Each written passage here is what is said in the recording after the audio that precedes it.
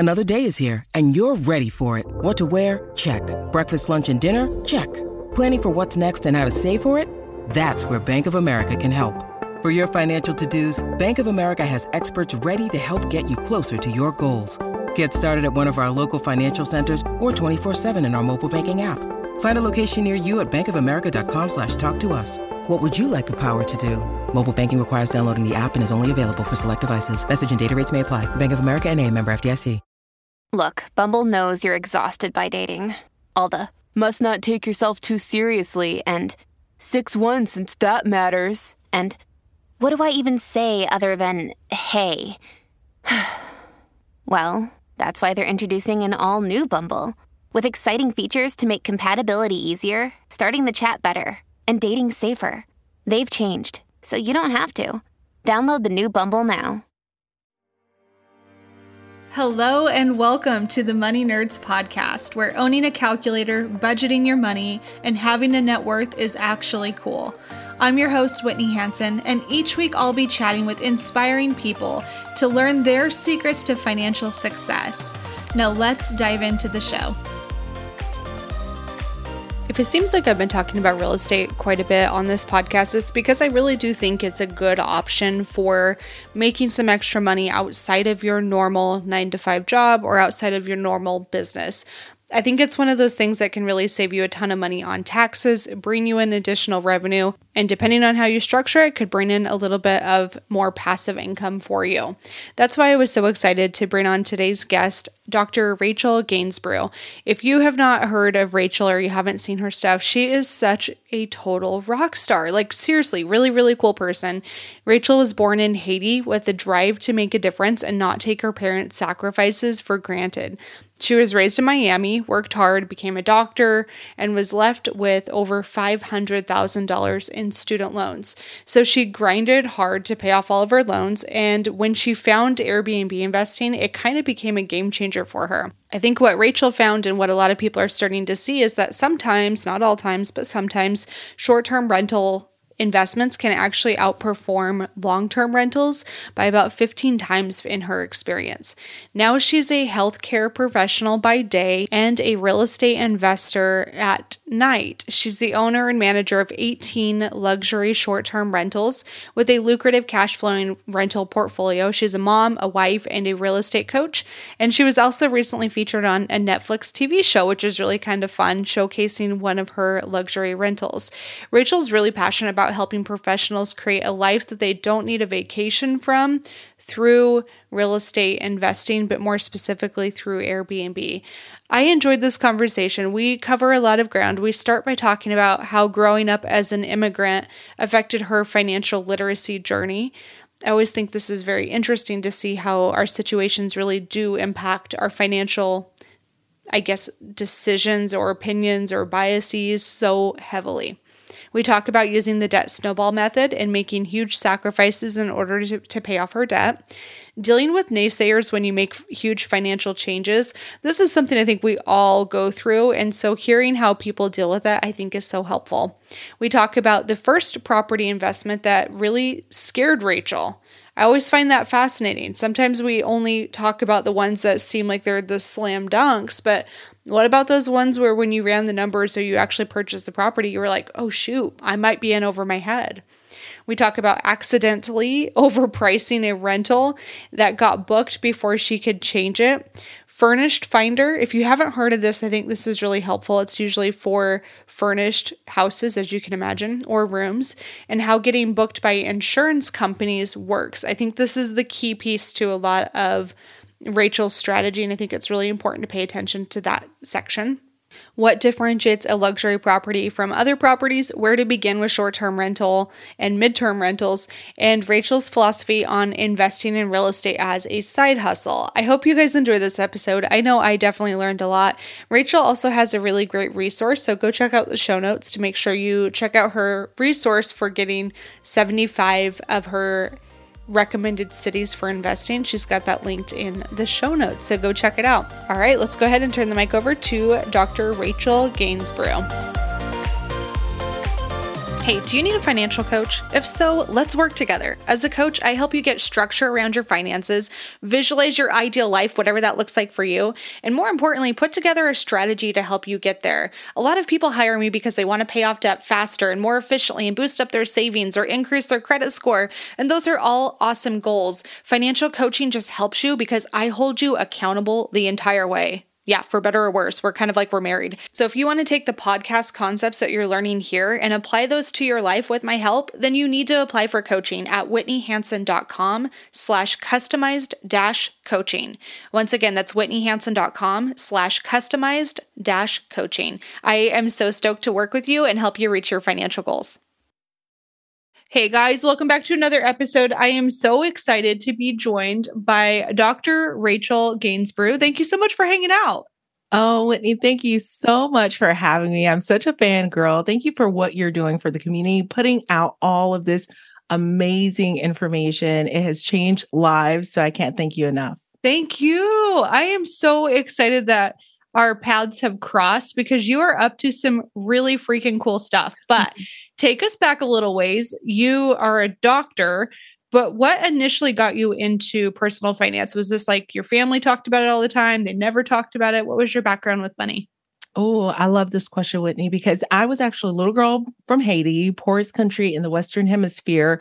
So when we moved to Miami, due to the language barrier, my family, they just went to work. They were professors in Haiti, as well as a midwife, pretty well off. But with the transition to the U.S., all of that was not in place. So they worked in factories. And so there was not a lot of money growing up. But we didn't realize that there wasn't money until later on in life. You have friends doing things and you realize that there are some limitations there. So I really didn't want their sacrifices to go in vain. I excelled in school. I went on to get my doctorate in pharmacy. But one thing that was missing was the financial literacy. Since there wasn't a lot of money, we didn't talk about money. There was no money to really talk about growing up.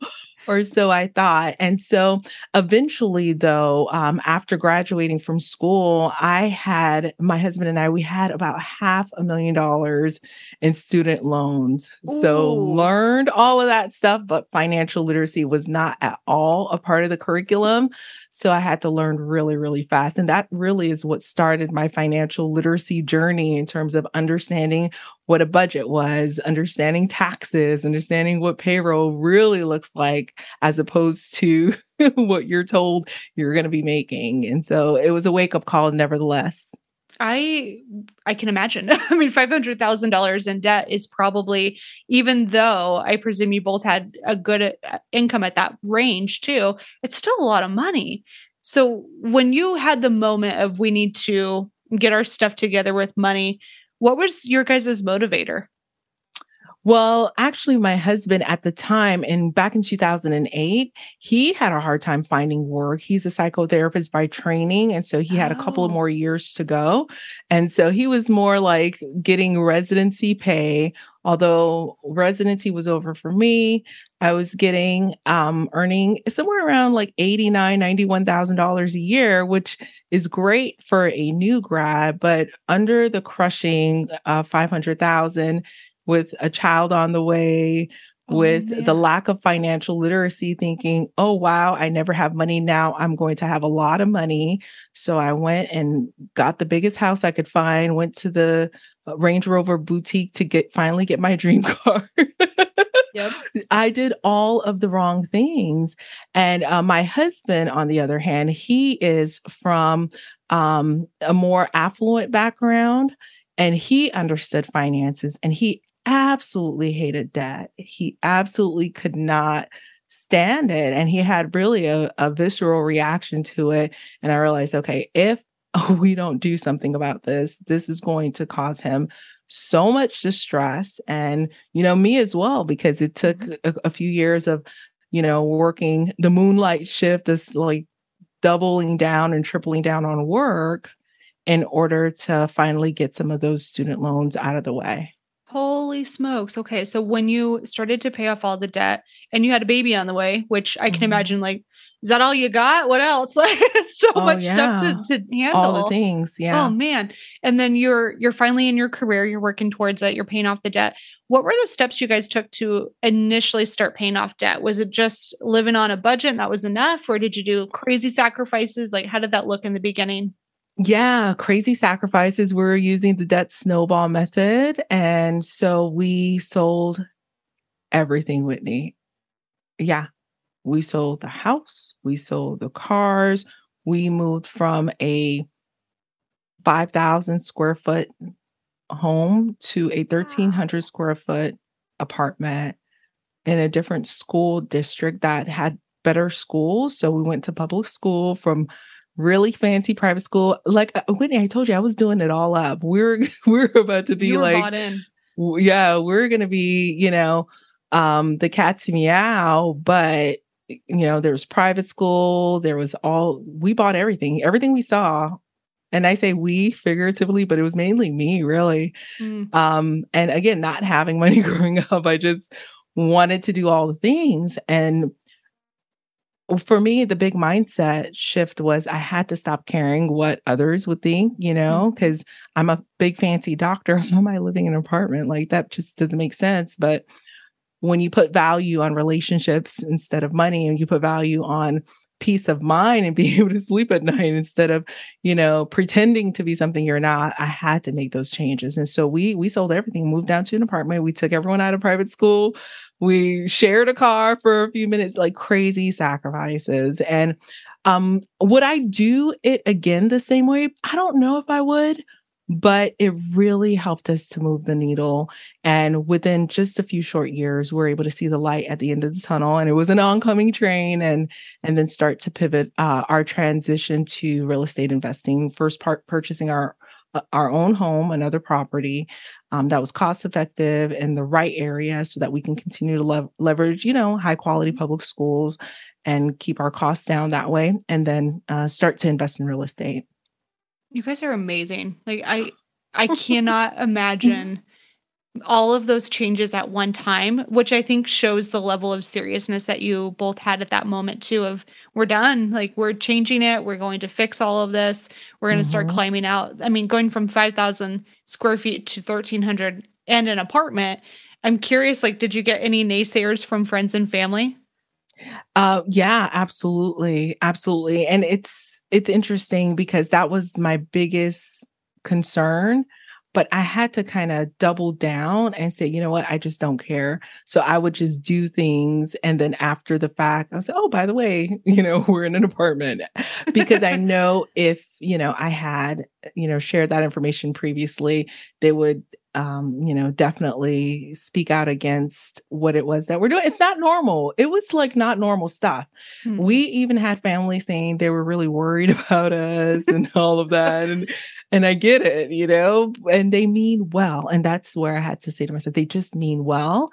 But having that French background, Whitney, you have a sense of like a decorum, it's a lot of appearances in my culture. And it's like, what will society say? And so I was always asking my husband, he's from California, Caucasian. And he's like, where's the society that we're talking about? I was like, what will society say if we, and he's like, I have no idea who these people are. And he's like, is society paying our bills? If society isn't paying our bills, they don't get to say Legit, anything. Though. Legit, yeah, that is such a good attitude. Absolutely. And I learned, really quick just not to care. And look, we survived. Like I didn't die from, cutting back, and we made it. I love that. And then you started to really change your life in a really big way by focusing on the income side of your equation. And so was that always short-term rentals? Is that like always the path, is real estate is how you started to grow your income? Yeah, absolutely. Real estate and real estate education. So started off with real estate for sure. And at the time that we were looking for a path, like you said, an income growth path, because at that point, okay, the debt was down, pretty much gone, but there was no savings. And we're like, okay, we need to do something that's going to really accelerate the savings. I didn't want a slow, but I didn't want risky either. So when Bitcoin, all of that was coming out, I researched all of it. I just still don't understand. I still don't understand NFTs or any of that. So I was like, okay, real estate, I can see, I can touch a house. I get that. So we went all in on real estate. First, we looked at leveraging wholesaling. It was like, get into wholesaling. It's so easy and it's, so cheap. You just call a few people. You learn really quickly that the wholesaling strategy, it requires so much time and effort. And I already was, running from the moonlight shift, doubling down on working more hours and exchanging my hours for dollars. I was over that at that point, Sure. Sometimes you just have to sacrifice. You just have to sometimes, but it's not a sustainable long-term plan. And so for me, my highest and best use was continuing to practice medicine and not outdoor knocking and wholesaling. And so the next strategy, obviously easy peasy, is fix and flip. Everyone makes like 40, 50,000 at the end of the show, right? Seems so. And you learn quickly, no, that's a whole other full-time job as well with project management, really managing contractors and budgets and all of the things. I said, okay, that's not going to work. And then when I found short-term rentals, I knew long-term rental, the margins were really thin for us as we were looking at it. I was like, that's a lot of work for $200 at the end of the year if your water heater breaks. So that's just not exciting to me. But short-term rentals, we were able to 3x to 15x what you would get on a long-term rental with the short-term rental strategy based on all of my calculations. And we were able to test it out and it worked. And we haven't looked back since. Holy crap. Okay. What was your first short-term rental?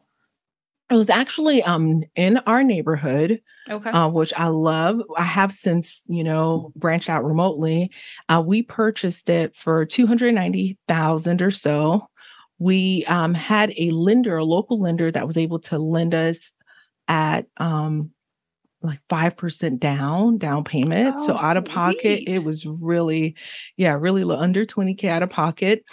What helped me was a book by Brandon Turner. It was like real estate investing for landlords or something like that, where he has that table of if the roof needs to be replaced, it's such and such dollars. If it's electrical, it's XYZ dollars. And just to see those numbers on a table changed my life, because usually, oh no, electrical, needs to be replaced. That must be a gazillion dollars. Like, you don't know what you don't know as a consumer, right? You think, okay, out of the question. But if you put your investor cap on and you're able to understand those numbers and back into the deal and say, does it still make sense? If I invest this extra $10,000 or $12,000, am I still ahead? Then, it's still a good deal. So that really changed my life. We knew that the roof had issues, but we also knew that this particular property was valued at, and we're selling for way less than what the value was because we're intimately familiar with that particular neighborhood. The homes there are valued at about $400,000. And so even with replacing the roof at $10K, we still were ahead. That was a good find. Mm-hmm.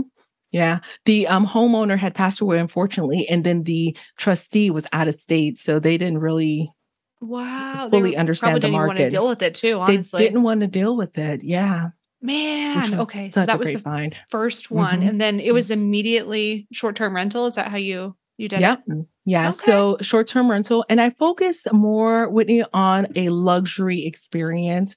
And when people hear luxury, they run for the hills because they think we're spending millions of dollars. You've already heard the numbers, as far as that property purchase price.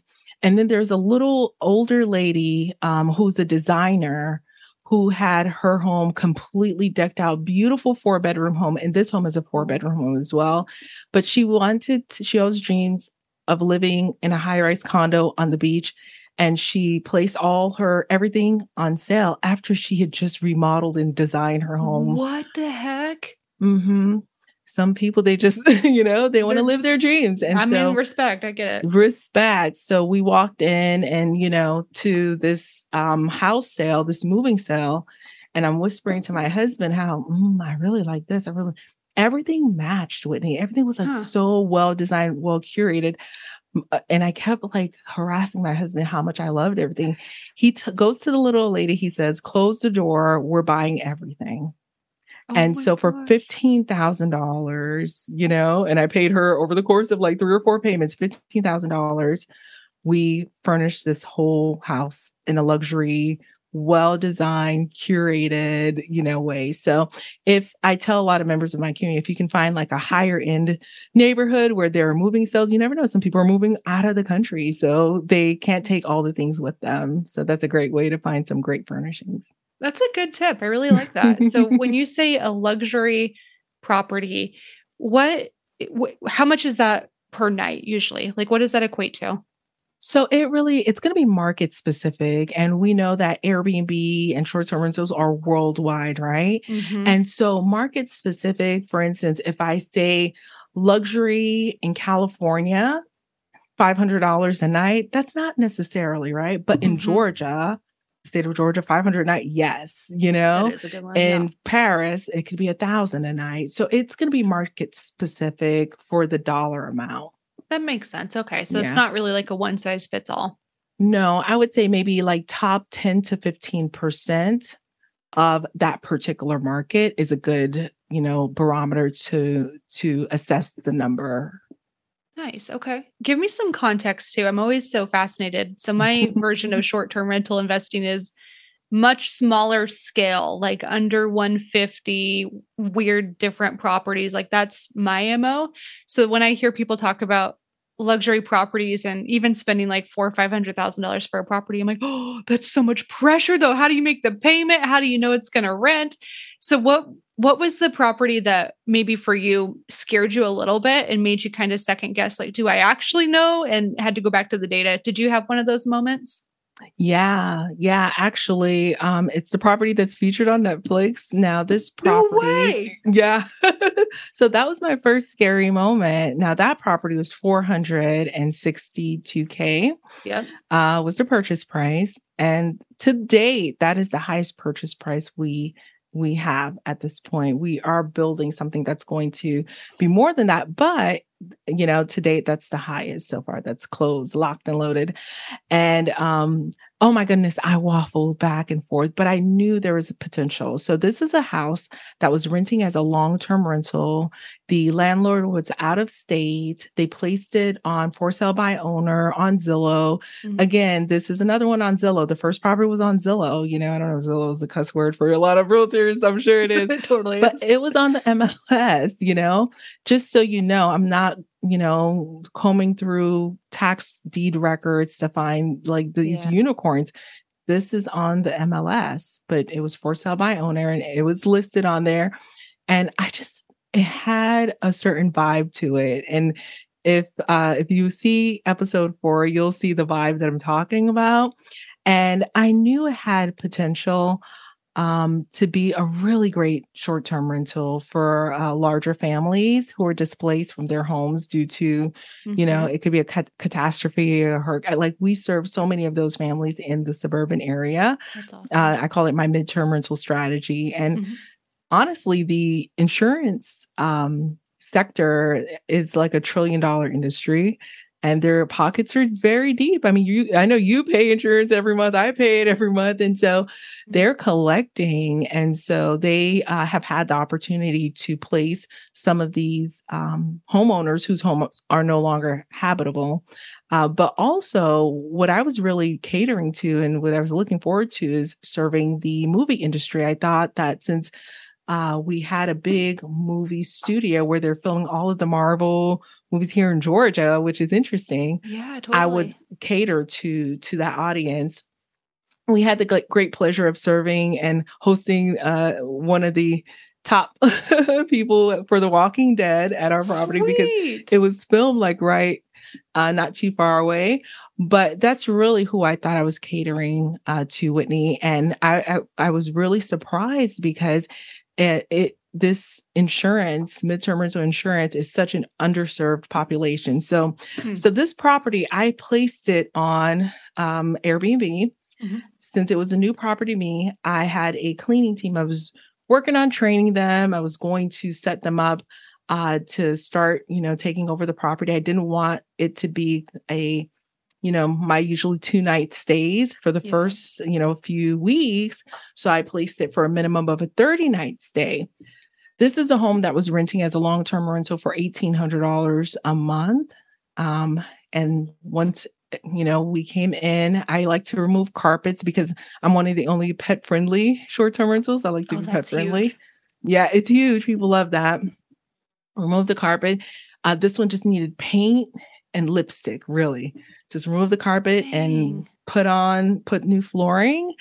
And this particular property, once I put it on the platform, I turned on a dynamic pricing tool called Price Labs. That's what I use. Mm-hmm. I turned on that tube. It has an AI.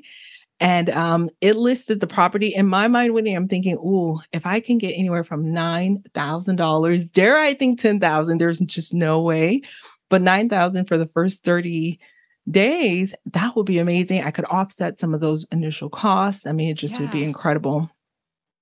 The dynamic pricing tool, you have to train it. It's an AI. So I was expecting it to either overshoot or undershoot significantly. Yeah. It overshot at $28,000. And I was laughing. I was like, okay, that's ridiculous.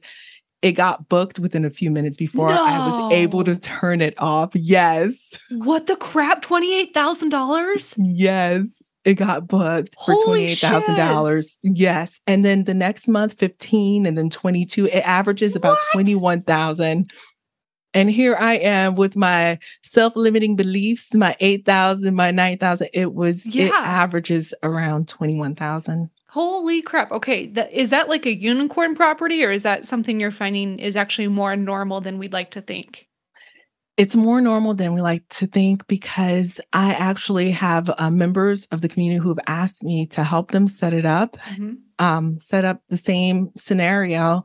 And they have smaller homes and they're generating anywhere from 13 to 16,000 per month. Oh my gosh.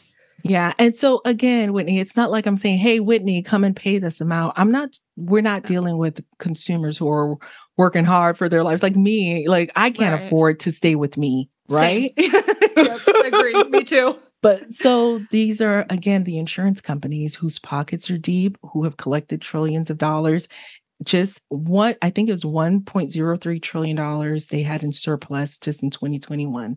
Oh my gosh. So it's definitely a different type of avatar, a different strategy, and the guests are amazing. I mean, unfortunately, they just lost their home. They just need a place to stay for the next 3-4 months until they rebuild.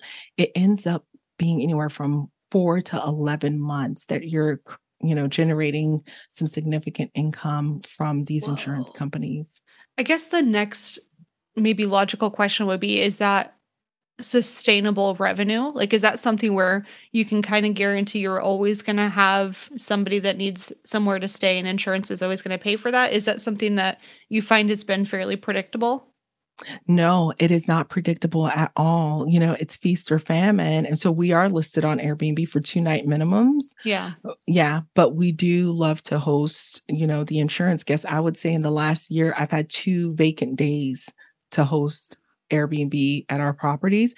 And on the 15th, which is in 3 days, I have someone checking out and the insurance just asked for a 12-month booking for next Monday, starting on the 17th for 12 fantastic. Months. So it's not predictable, but it continues to happen again.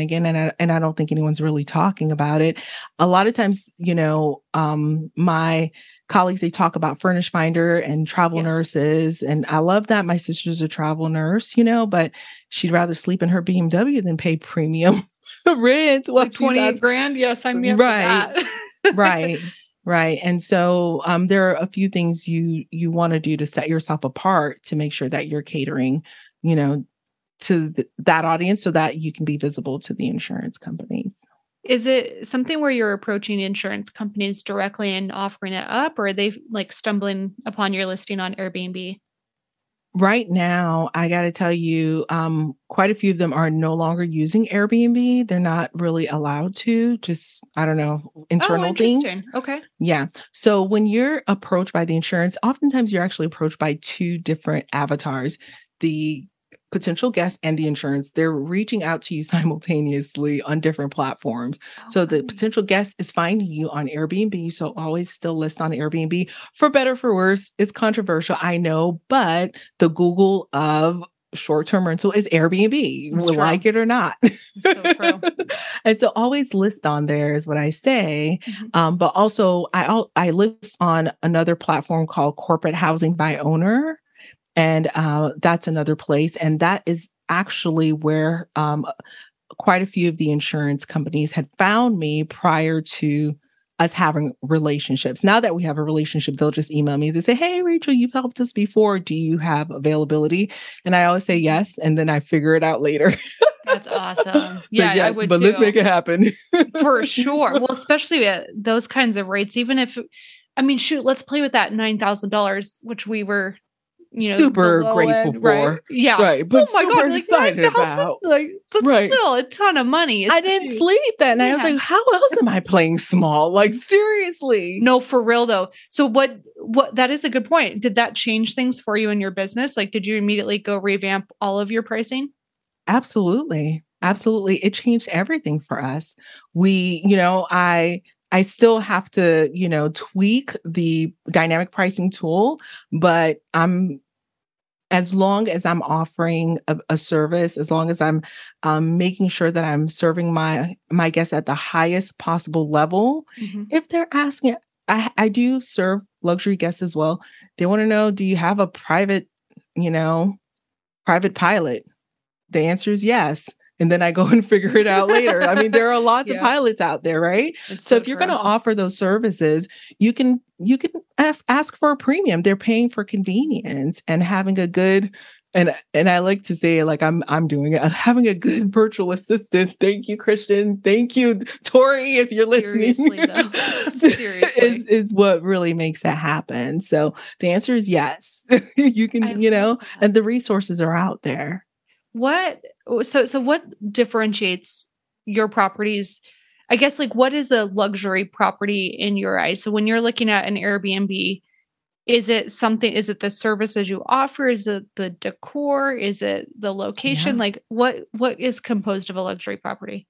That's such a great question. And Whitney, modern luxury compared to traditional luxury, like what our parents were accustomed is very different.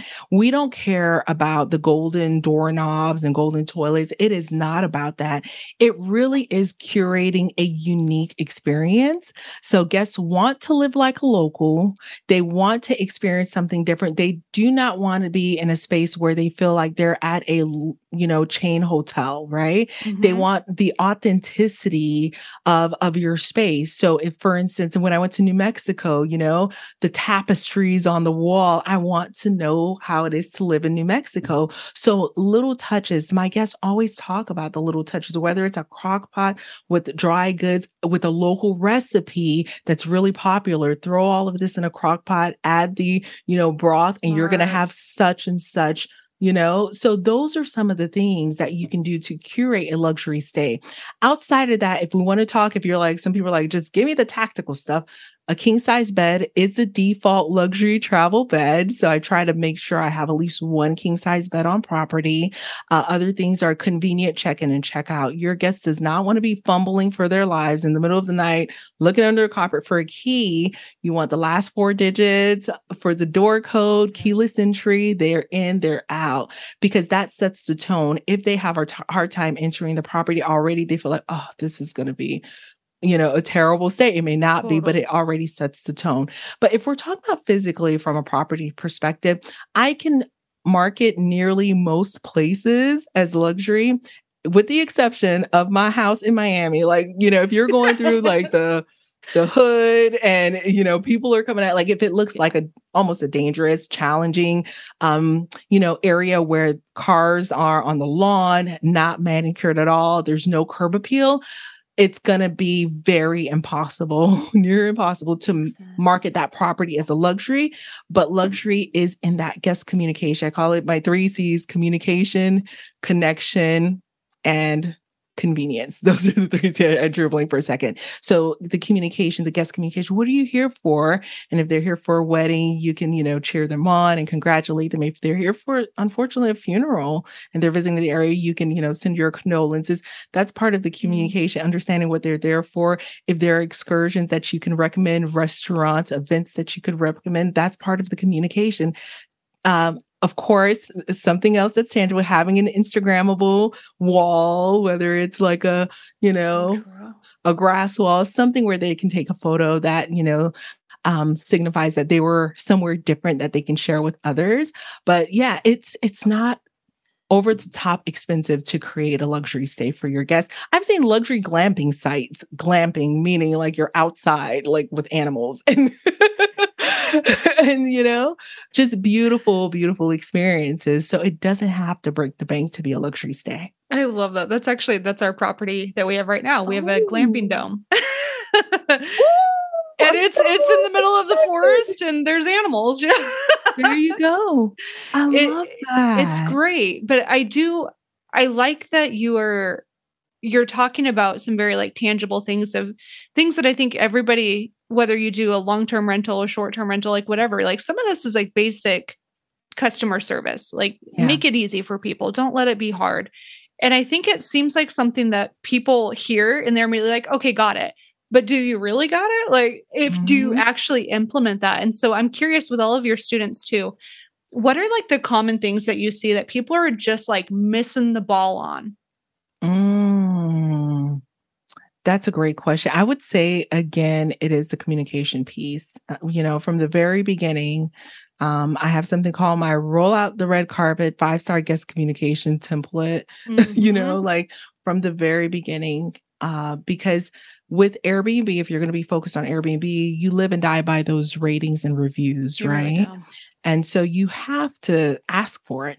You got to ask for your 5-star and not just, hey, give me a 5-star review. No. I hope you're having a 5-star stay. We aim to such and such, and you keep the communication flowing and you balance it, right? So the first night we have a settling in message after the first night, and then we leave them alone for the rest of the trip, unless it's a longer trip. We'll do one more check-in, right? So I hope you've settled in okay, and our experience a 5-star stay. Our cleaners are pretty awesome, but every now and then they've forget something, let me know, so when you say let you know, that is your opportunity to pick up on any and all of the grievances, right? Because you say let you know, they're going to let you know. Let them complain right there so that they don't complain later when it comes time to review you. Yeah. And so address it right then and there. So the communication is key. Okay. That's a really, really good tip of having that very clearly laid out. I also like that you're inviting. And so I think people would hear that and they're like, I don't want people to complain to me. No, you do. You want them to complain to you early on. Yeah. Cause you know what? The guests also serve as your eyes and ears, right? Oh. Unless you're on site in a like traditional B&B at the property, you don't necessarily always know what's going on. And so say something was, significantly missed, say, the cleaner didn't leave any towels or there's no paper towels or something was missed, our cleaners are great, but they do forget. I mean, human, right? And so we have that opportunity to correct it, because if that guest is there for 7 days, you're going to be fuming to themselves. Oh, I just paid for this stay and I don't even have a roll of toilet paper. I'd be pissed about that too, actually. Can you imagine like squaring off each of them? Got to ration this bad boy. Yeah. So funny. Yeah. So you want to know sooner than later. And the beauty of technology now, Whitney, is I'll get on Instacart real quick and Instacart them some stuff. I've Instacarted a blow dryer. Come on. Dang, that's a good idea though. I love this. Okay. And then with your properties, these are all outside of your area mostly, right? Like you don't have very many that are a couple blocks away. Yeah. So I would say half and half. Yeah. So we have a few out of state as well. And so for those, you can use other apps, say TaskRabbit and Thumbtack and cleaners. My cleaners are my first line of defense, right? But say they're on another job and they can't immediately, respond. That's when I elicit, the help of other apps. So having cleaners and also having just like a local person. I have a local retired vet. I love retired vets. They're very picky and they're very very type A. Good So I'll point. have them inspect every now and then. Hey, could you do an audit on this? I've been getting some reviews, and they'll go in. They say, "Yep, they didn't sweep the back porch." I'm like, "You see, Like, this is perfect." That's a good tip. So they're like the ones that are communicating with you and saying, "Hey, here's what was missed." Yeah, yeah. Sometimes I would have I do audit pretty frequently. And so Oh, got it. depending on when that, particular cleaner gets their little audit, a backup, Mhm. check, if the I call him my white glove inspector, and $25 he'll go there, for a few minutes. But if he has to stay there for 20, 30 minutes to remediate something, Right. he's happy to do it, and I'm happy to compensate him for it. But then we start to have those conversations with the cleaning team, like, he'll Yo, take pictures and everything, which I love. So, that's fantastic. How often does that happen, roughly? oh my goodness, that happens once or twice a week. Oh, it's frequent. Gotcha. It's frequent. Yeah. Okay. Okay. I didn't Yeah. realize that. And is that on every property, regardless of price point, or is it just on No, select? it's regardless of price point, but it's on every property in kind of a rotation. So one week Ah, it could be property A, next week property B. But the way it flows is I'm always looking at the cleaning team who cleaned, and if I start to get some reviews where the cleaners quality is coming down, a lot of our yep. cleans, they start off really robust, and then it kind of starts to dwindle down. Yeah. Those audits are really what keeps us, on the same page. Mhm. And they are also incentivized on 5-star cleaning reviews, because that's, it has to be clean. It It has does. to be People clean. expect that too. Yeah, we all do, right? Oh, yeah. I mean, I can't imagine if I went to a place and sheets were nasty, hadn't been swept. I'd be Mhm. like, what the heck? Like, I Mhm. think that's the difference between good properties and properties that just do okay from an income standpoint. Absolutely. Absolutely. How do you, is your cleaning team, are these people they have other properties they clean, or are they kind of dedicated on to your properties? So the ones that are local to me, they do have other properties that they clean, because I don't have enough inventory to keep them busy. Sure. So some of them actually have other work that they do, as well as cleaning. The ones that are remote in the mountain regions, they're dedicated to me, because it is quite busy and those homes require quite a bit. So part of our workflow is that on the day of checkout, although checkout is at 4, my cleaners show up at around 9 or 10 to Mhm. take care of the outdoor amenities. So pool, hot tub, Oh. lawn furniture, pool noodles, the grill alone. Oh God, I can only imagine. Right. That sounds like a So nightmare. right. So it's like a two at a time type of clean. And they spend all that initial time on the exterior. And Gotcha. as the guest starts to check out, on the interior, they'll transition inside. I like it. Yeah. Okay. That gives Mhm. us, I guess, some context into how you operate your business. I appreciate you sharing that. For somebody who wants to Mhm. get started into this, where do you recommend somebody begins with short-term rentals, or even, I guess, midterm? Is it their own spare bedroom? Is it buying a property? Like, what do you think is maybe the best way to get started?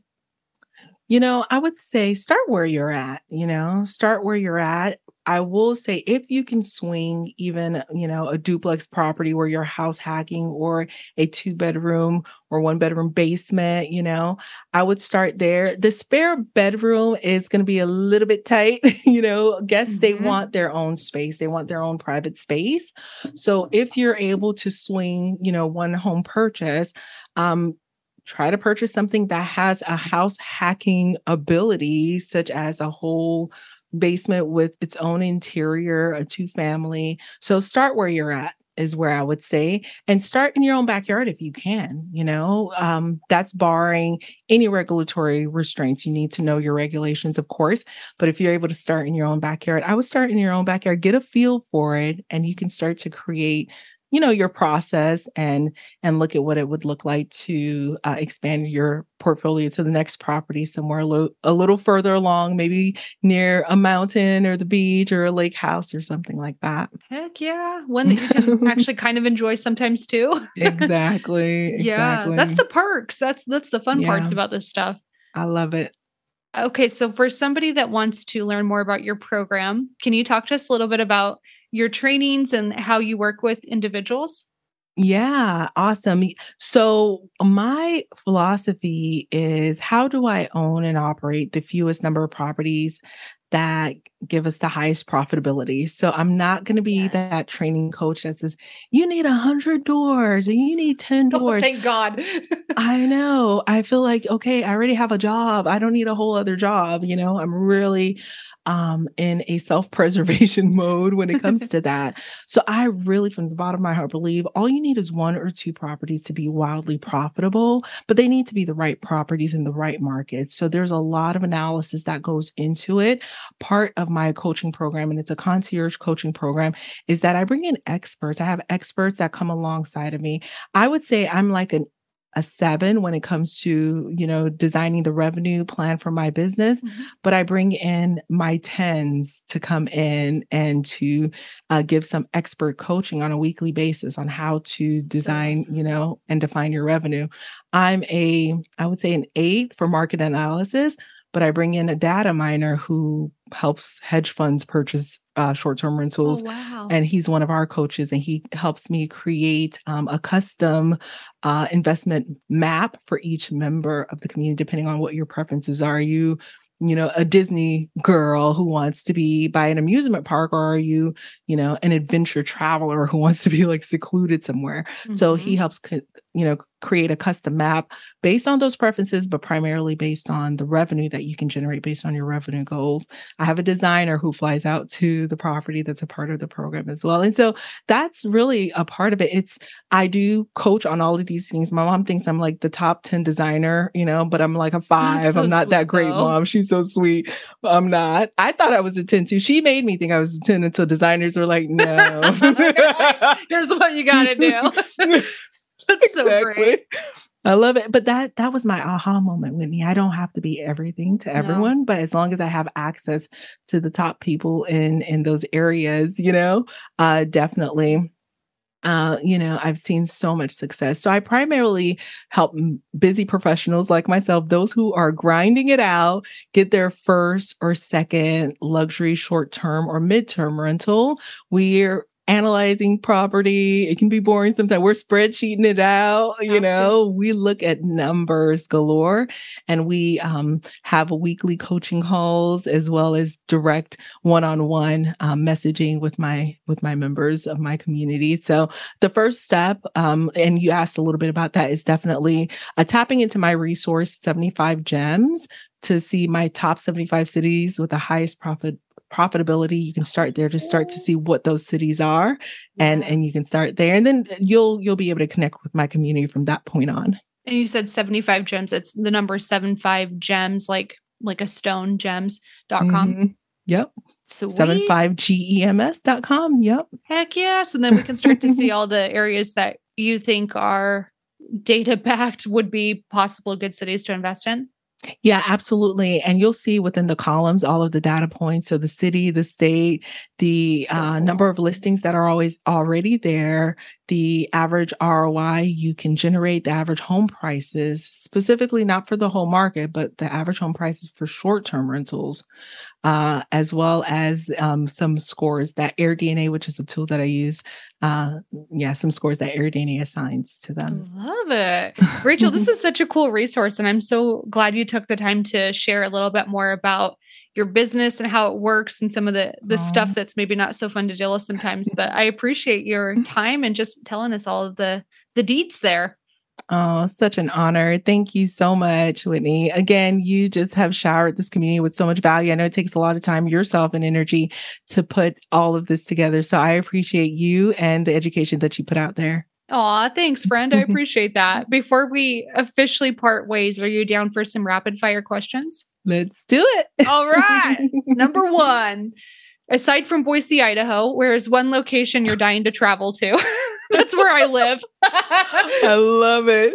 I absolutely love it. I am dying to travel to Bora Bora. Oh, heck yeah. Right? That'd be so fun. Yes. Agreed. Okay. All right. Tell us, what is one book you find yourself gifting most often? Ooh, that's a great question. My latest one is actually this one here, the Book Direct Playbook by my friend Mark Simpson. And so I love it because he has strategies on how to market your property outside of just using Airbnb. So I've been gifting that a lot to the members of my community, how to market on Instagram and that kind of thing. So, yep. Love it. Okay. What is one purchase you recently made that has made your life better? I wouldn't say a purchase. I would call it an investment. I did invest in an executive assistant. Is that okay to say? Totally okay to say. Okay. Absolutely. Oh my goodness. She is my ride or die. Oh my goodness. I didn't think I could afford her, and I said, okay, let's try it out for a couple of weeks, just from, the education side of the business as I'm growing that. I was thinking, I don't know if I can afford you, but oh my goodness, just the amount that she has taken off of my plate has changed my life. Oh, that's so good to hear. It's a good reminder too. All right. My last question for you. In your opinion, what is the secret to financial success? To me, the secret is to really know what it is that you want and just staying focused, because I get a lot of door envy when someone comes up to me and say, I have 100 doors, and I get really envious, but I have to take a step back and say, what is it that you want? Do you want to manage the doors, or are you looking for time to travel, time to take care of yourself, self-care? And so just really know what it is that you want, and do not get shiny object syndrome when you hear others brag about their their goodies and whatnot. So true. I love it. Rachel, thank you again for your time. It was so fun connecting with you and hearing a little bit more about your story. Thank you so much for having me, Whitney. Okay, what'd you think? What were your takeaways? Tell me all the details and what really stood out to you. And don't forget to come say hi to me on Instagram. Shoot me a message, take a screenshot of this episode, tag me. That's usually the best way to show me that you're listening in. And as always, I appreciate you. I hope you're having a great week. And thank you so much for supporting this podcast. I will see you next week for another episode of the Money Nerds Podcast. Bye.